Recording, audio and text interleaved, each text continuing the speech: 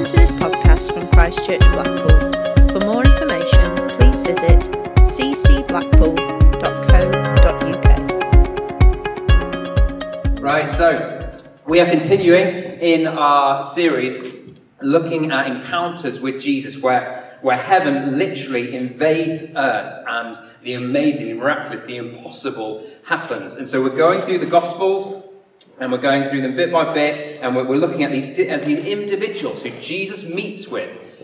And as he meets with them, we find that these are people who are just like you and I. We've looked at a guy who was a servant, who did what Jesus asked him to. And because he did what Jesus asked him to, he saw this water being turned miraculously into wine. We saw this guy who was an outcast, who was on the edge of society, and then Jesus comes into his life, and he gives up everything to follow Jesus, everything so much that he decides, right, I'm going to throw a party and let everyone else know about this Jesus. And we saw sadly last week, we saw about a group of guys who they saw Jesus bring heaven to earth right in front of them. They saw a man healed right in front of them, but they missed it because they were too worried about how Jesus did it rather than what Jesus did.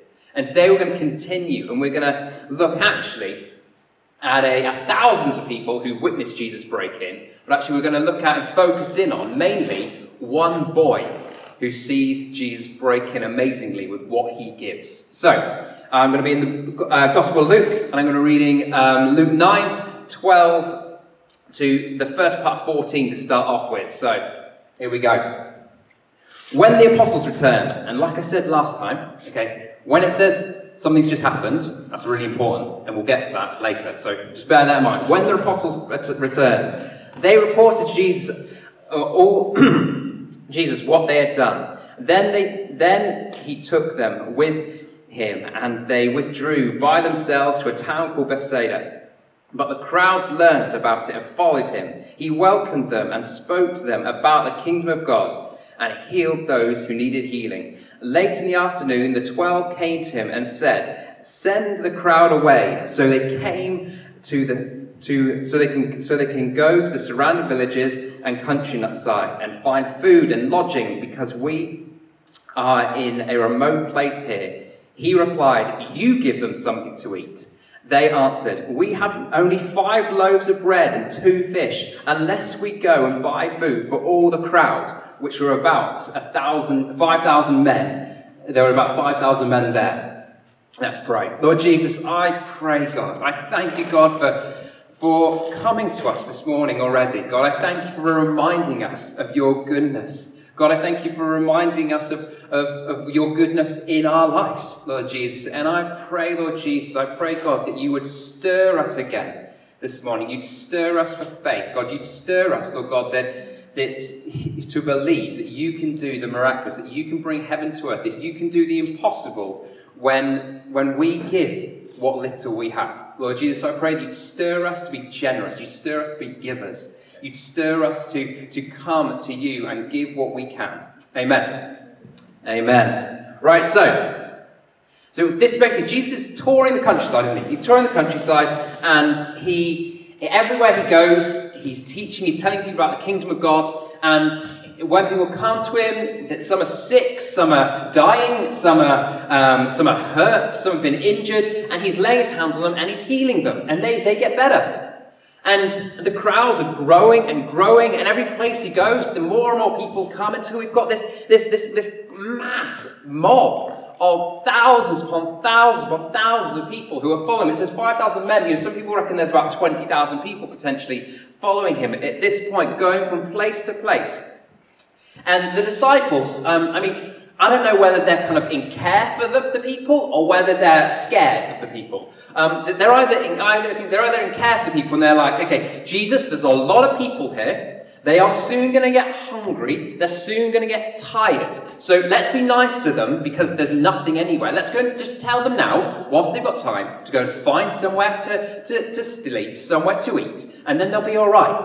That might be how it is. For me, I reckon they were more like this. Jesus, there's a mob load of people who are soon going to get hungry, and they're going to be tired, and I don't want to be around thousands of people who are hungry and tired. I'd rather them be a long way over there when they're like that. So Jesus, come on, send them away right now. And Jesus, and you know what, this sounds like a decent idea. You know, hungry, tired people, let's send them in the direction where there's food and places to sleep.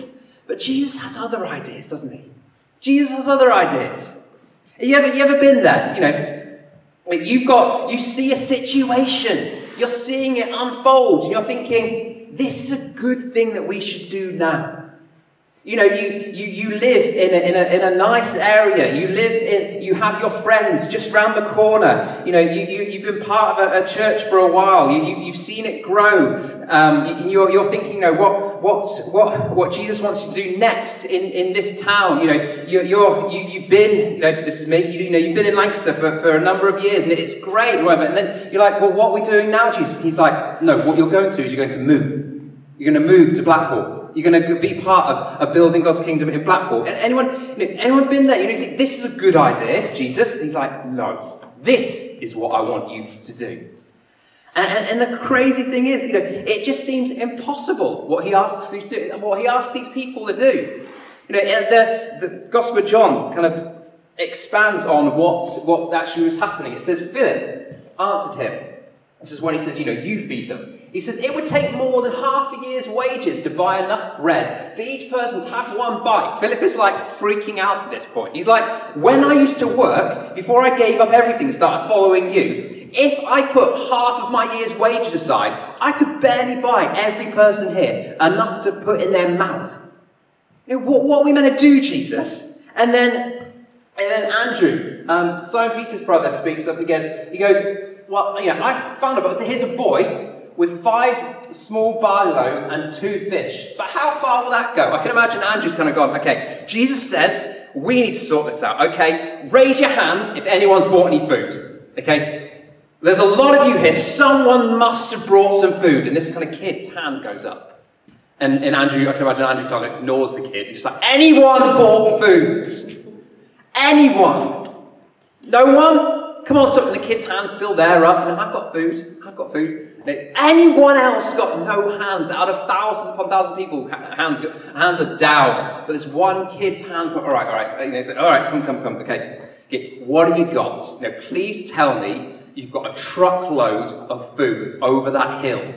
It's like, no, I've got a lunchbox. I've got a lunchbox with 5 little pieces of bread and some fish. It's like, Jesus, what are you saying? We need to feed them. This is our best idea. You know, try and delegate it out. You know, to me, it feels like Jesus is kind of mocking them. He's kind of like smiling. He's just like putting them in an impossible situation and just kind of smiling and going, what are you going to do? Come on, what are you actually going to do? I want you to feed them. Now, have you ever felt like God's kind of put you in an impossible situation?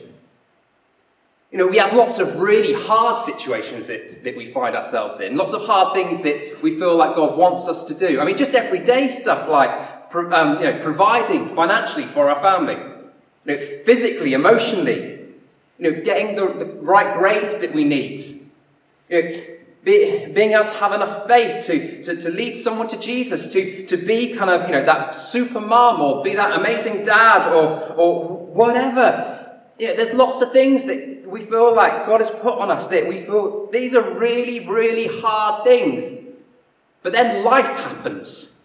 And those really, really hard things tip over into, it's just impossible. You know, trying to hold down a job and then with physical or mental or emotional kind of disabilities. You know, trying to raise kids is really hard. And then blank happens, which seems to make it feel completely impossible. You see, we all have kind of everyday impossible things in our lives. You know, go and make friends.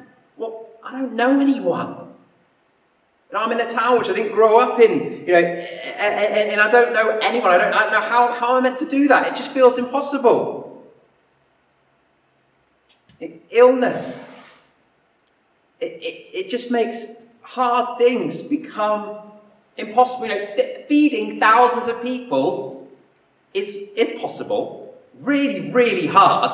But, you get a catering team and several thousand, waiters and waitresses and a cooking staff. It becomes more probable. Place them in the field in the middle of nowhere, miles from anywhere. And even if there was a shop around the corner, they have no money to buy anything. As Philip said, half my year's wages wouldn't be able to feed these groups. This suddenly, this really, really hard task becomes impossible. All they have, miles from anywhere with no money, is a kid's lunchbox. It's impossible. It's impossible. So what do you do? What do you do when you realise that Jesus has asked you to do something that is impossible? What do you do? Do you give up? Do you put your head in the sand and think, well, it'll be all right, it'll be all right? I think the apostles, they get really stressed. I think they start kind of pacing around, thinking, oh my word, what are we going to do? What are we going to do? What are we going to do? What are we going to do? They're just completely stressed. They take it all upon themselves. And you know what? It's okay. If that's how you get, that's how I get anyway. It's okay. It's okay. If you ever felt like you want to give up, like it's just too much, it's okay. If you ever felt like you can't go on, it's okay. You don't need to hide. It's perfectly fine. It's perfectly fine because Jesus is good. Because Jesus loves us. Actually, what we see is that we have a God who understands what it feels like to think, oh no, what am I going to do? We have a God who understands what it feels like when you feel like this task that I've been given is too great. See, we have a God who, the night before he was crucified, was found in a garden, sweating drops of blood. Who was there pleading with the Father, if there's any other way. I'm not sure I can do this. I don't want to do this. If there's any other way, please take it from me. But we also have a God who, from that situation, from his knees, was able to stand up, to rise up and face the cross, face death, and a few days later rise again. How? How did he go on? How did he manage to face the impossible? How did he face this event which felt even too hard for him? Well, it's because he knew the God who he served. He knew the God who he served.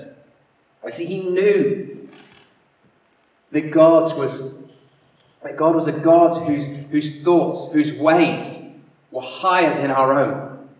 You see, he knew that we can't search, we don't understand, we can't even begin to comprehend how great, how vast his understanding is. And he knew that God is a God who sits on a throne and reigns over all the nations. See, God is the God who has a plan for all salvation. God has a plan for salvation that no scheme of hell or man or anything else can ever undermine. It can't stop. We have a God who loves you, who loves me with a never-ending, never-stopping, always and forever love. A God who's always has his best for you and I, even when we can't see it. And we have a God who is seated upon a throne. That means he is sovereign, he is in charge, and he is always seated upon a throne. No one can take him off the throne. No one can take the throne out from underneath him. No, he never falls off the throne. He is always and forever, constantly, always in control. And he will always be sovereign. He will always be king. Even when I fail, he doesn't. He never will.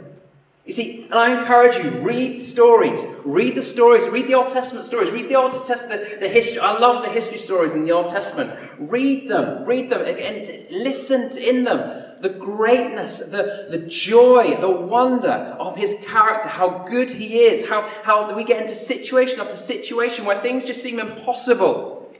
A people enslaved, God breaks in. A people standing on the shores of the sea, trapped, army behind them, sea in front of them. God makes a way. An invading force coming into the land. God takes a small group of a few hundred men and destroys them. God does time and time and time again. He does these impossible things.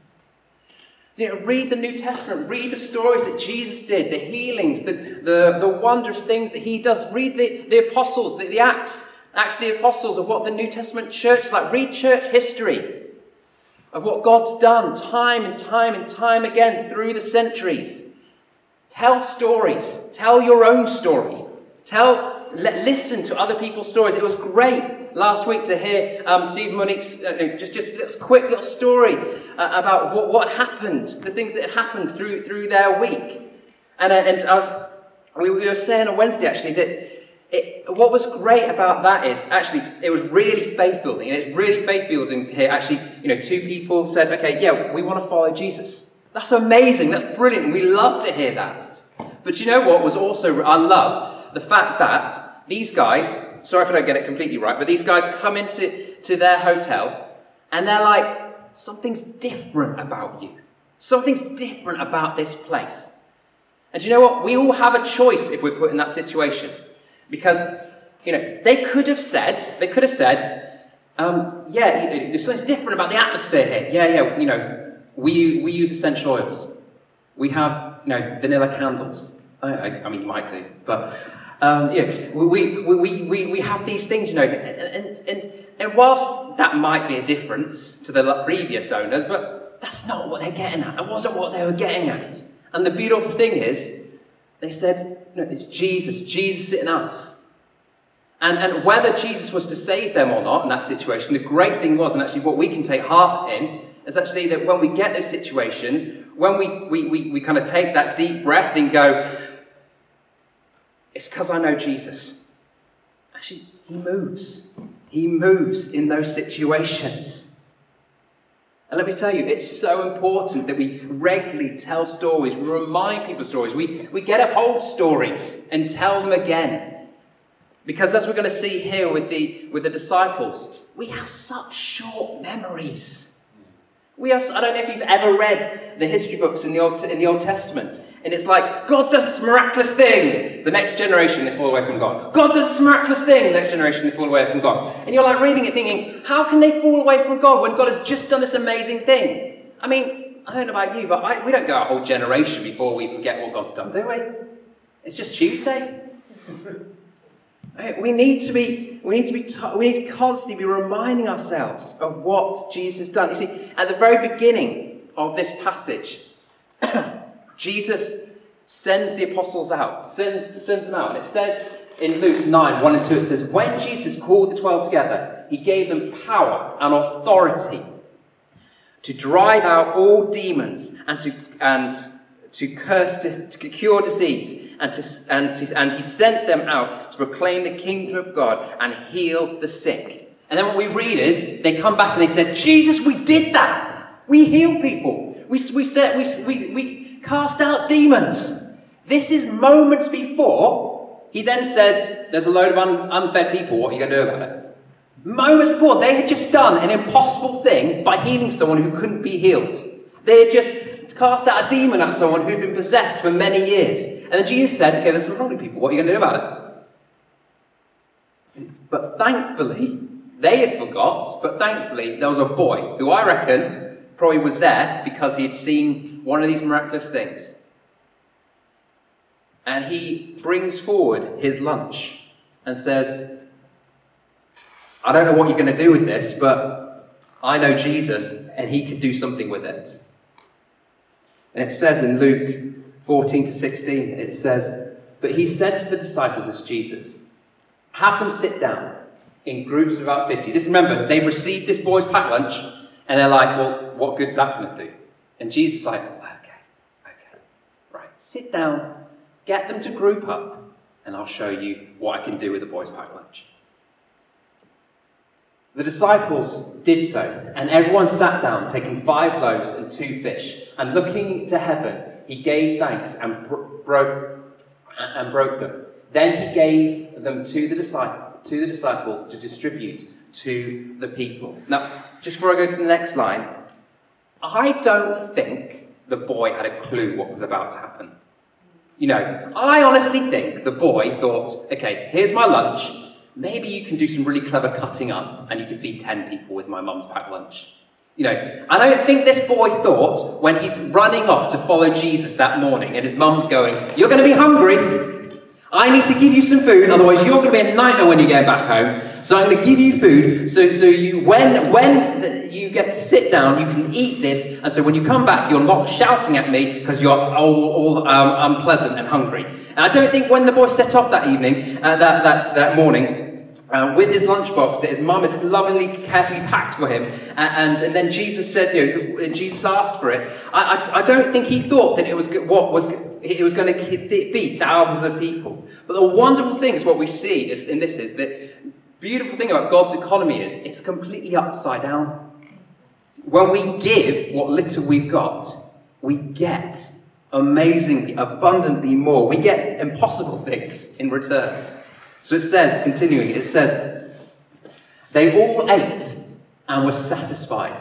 And the disciples picked 12 baskets of broken pieces that were left over. Not there was barely enough to feed a mouthful. There were 12 baskets left over. See, I imagine it like this. Okay, Jesus breaks the bread and he gives a little bit to, let's pick Peter. And Peter takes this bit of bread. It's like, okay, 50 people. Piece of bread, 50 people. Okay. There's some for you. And there's some for you. And there's some for you. And at some point, he must be realizing this piece of bread isn't getting any smaller. So maybe it gets kind of, okay, there's some for you. And let's test this, okay.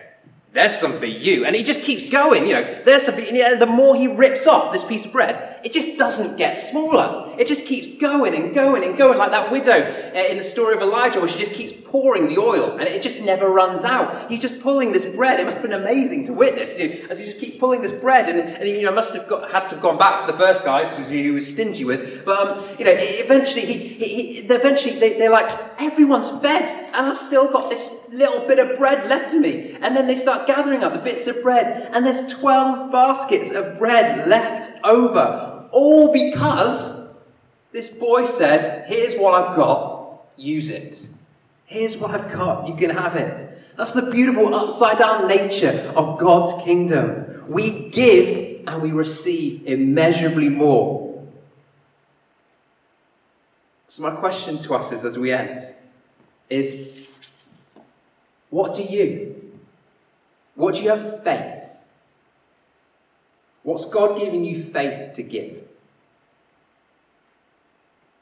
What faith has Jesus given you to give to him that he might use? John, would you like to just come back up, please? I'm going to ask John in a second to play us out. But what's Jesus given you? This isn't a one-size-fits-all.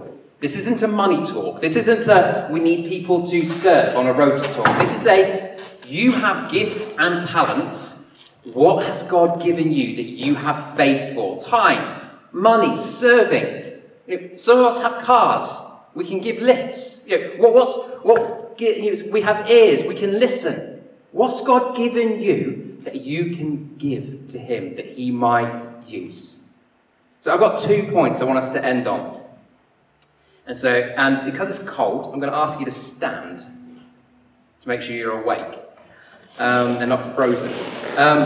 My first point is, okay, what impossible situation do you have in your life right now? What hard thing is going on right now in your life?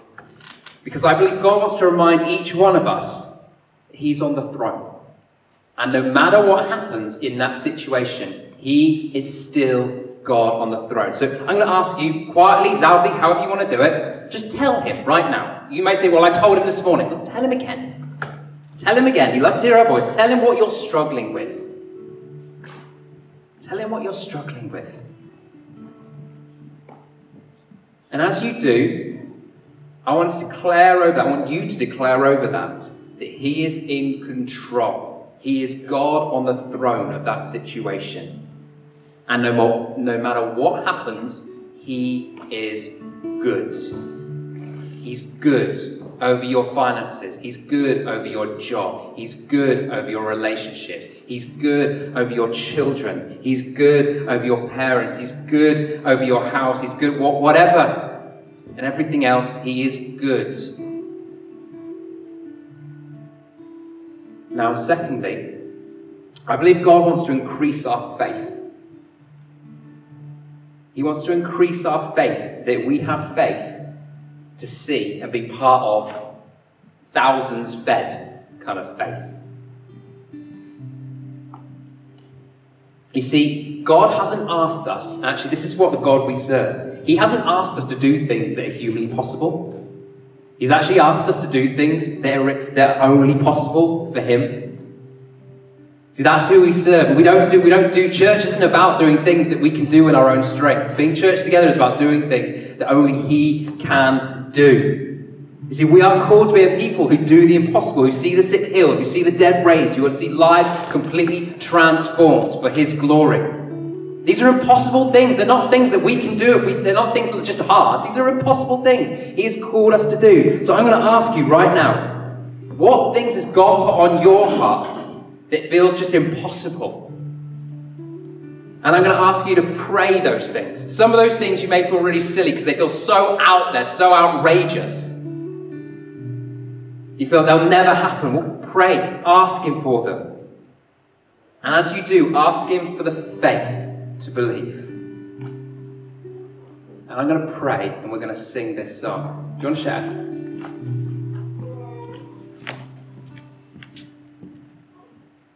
The kids this morning are watching a video and it's got a story in it of Peter healing a man who'd waited 8 years, and their sheet that they've got to do says, Aeneas waited 8 years until Peter came and cured him in Jesus' name. It was a long wait and people could easily give up hope during that time, but his story shows that nothing is hopeless when God is around. Nothing is impossible. And then there's something for them to colour in and write down what they're hoping for, what impossible situation they want to see changed. And I just, wow, God, it's just a video, but God has got something to say. And that is for all of us, not just the kids. So I just wanted to encourage you, if you've got kids, and even if you've not, and there's a sheet left over, get a sheet and make what Ben's told us real to you by doing something with it. So it's not just hearing a word and a prayer and leaving, but take it home, write it down, put it on your mirror, on your wall, on the back of your door, and reach out for the impossible. Yeah. And talk to your kids about it. What have they written down? What are they hoping for? What impossible thing do they believe God can do? Yeah, let's pray and sing. So, Lord Jesus, God, you are the God of the impossible. God, you're the God who does impossible things. God, that's why we, Lord God, that's what it means to be a Christian, God. God, us being saved wasn't a hard thing. Us being drawn into your family wasn't a really difficult thing. It was impossible. God, Lord Jesus, so we ask you, God, we ask you to give us faith. Give us faith right now. Give us faith that this small group of people can see the impossible done in this town, in the towns and villages around, Lord God, that we would see your kingdom come through us. God, I ask you for more stories. God, I ask you for more stories like men and women coming into Steve and Monique's hotel and meeting the risen Lord Christ. I pray, Lord God, for more stories of people coming into our new place and meeting you. God, I pray for stories of people meeting every single one of these guys, Lord God, and seeing your kingdom come. Lord God, I pray for fresh faith. God, I pray for fresh faith for family members, for mums, dads, spouses, children who don't know you yet. God, I pray for faith to see that impossible thing come to happen. Lord God, I pray for faith that would see the lame, see the sick healed. Lord God, we pray, Lord God, that we would see you amongst us, God. We thank you for your amazing, glorious name. Lord Jesus, give us the faith. God, give us the faith, give us the ability to believe, Lord God, and to trust that through it all, you are King, you are God upon the throne. Let's sing.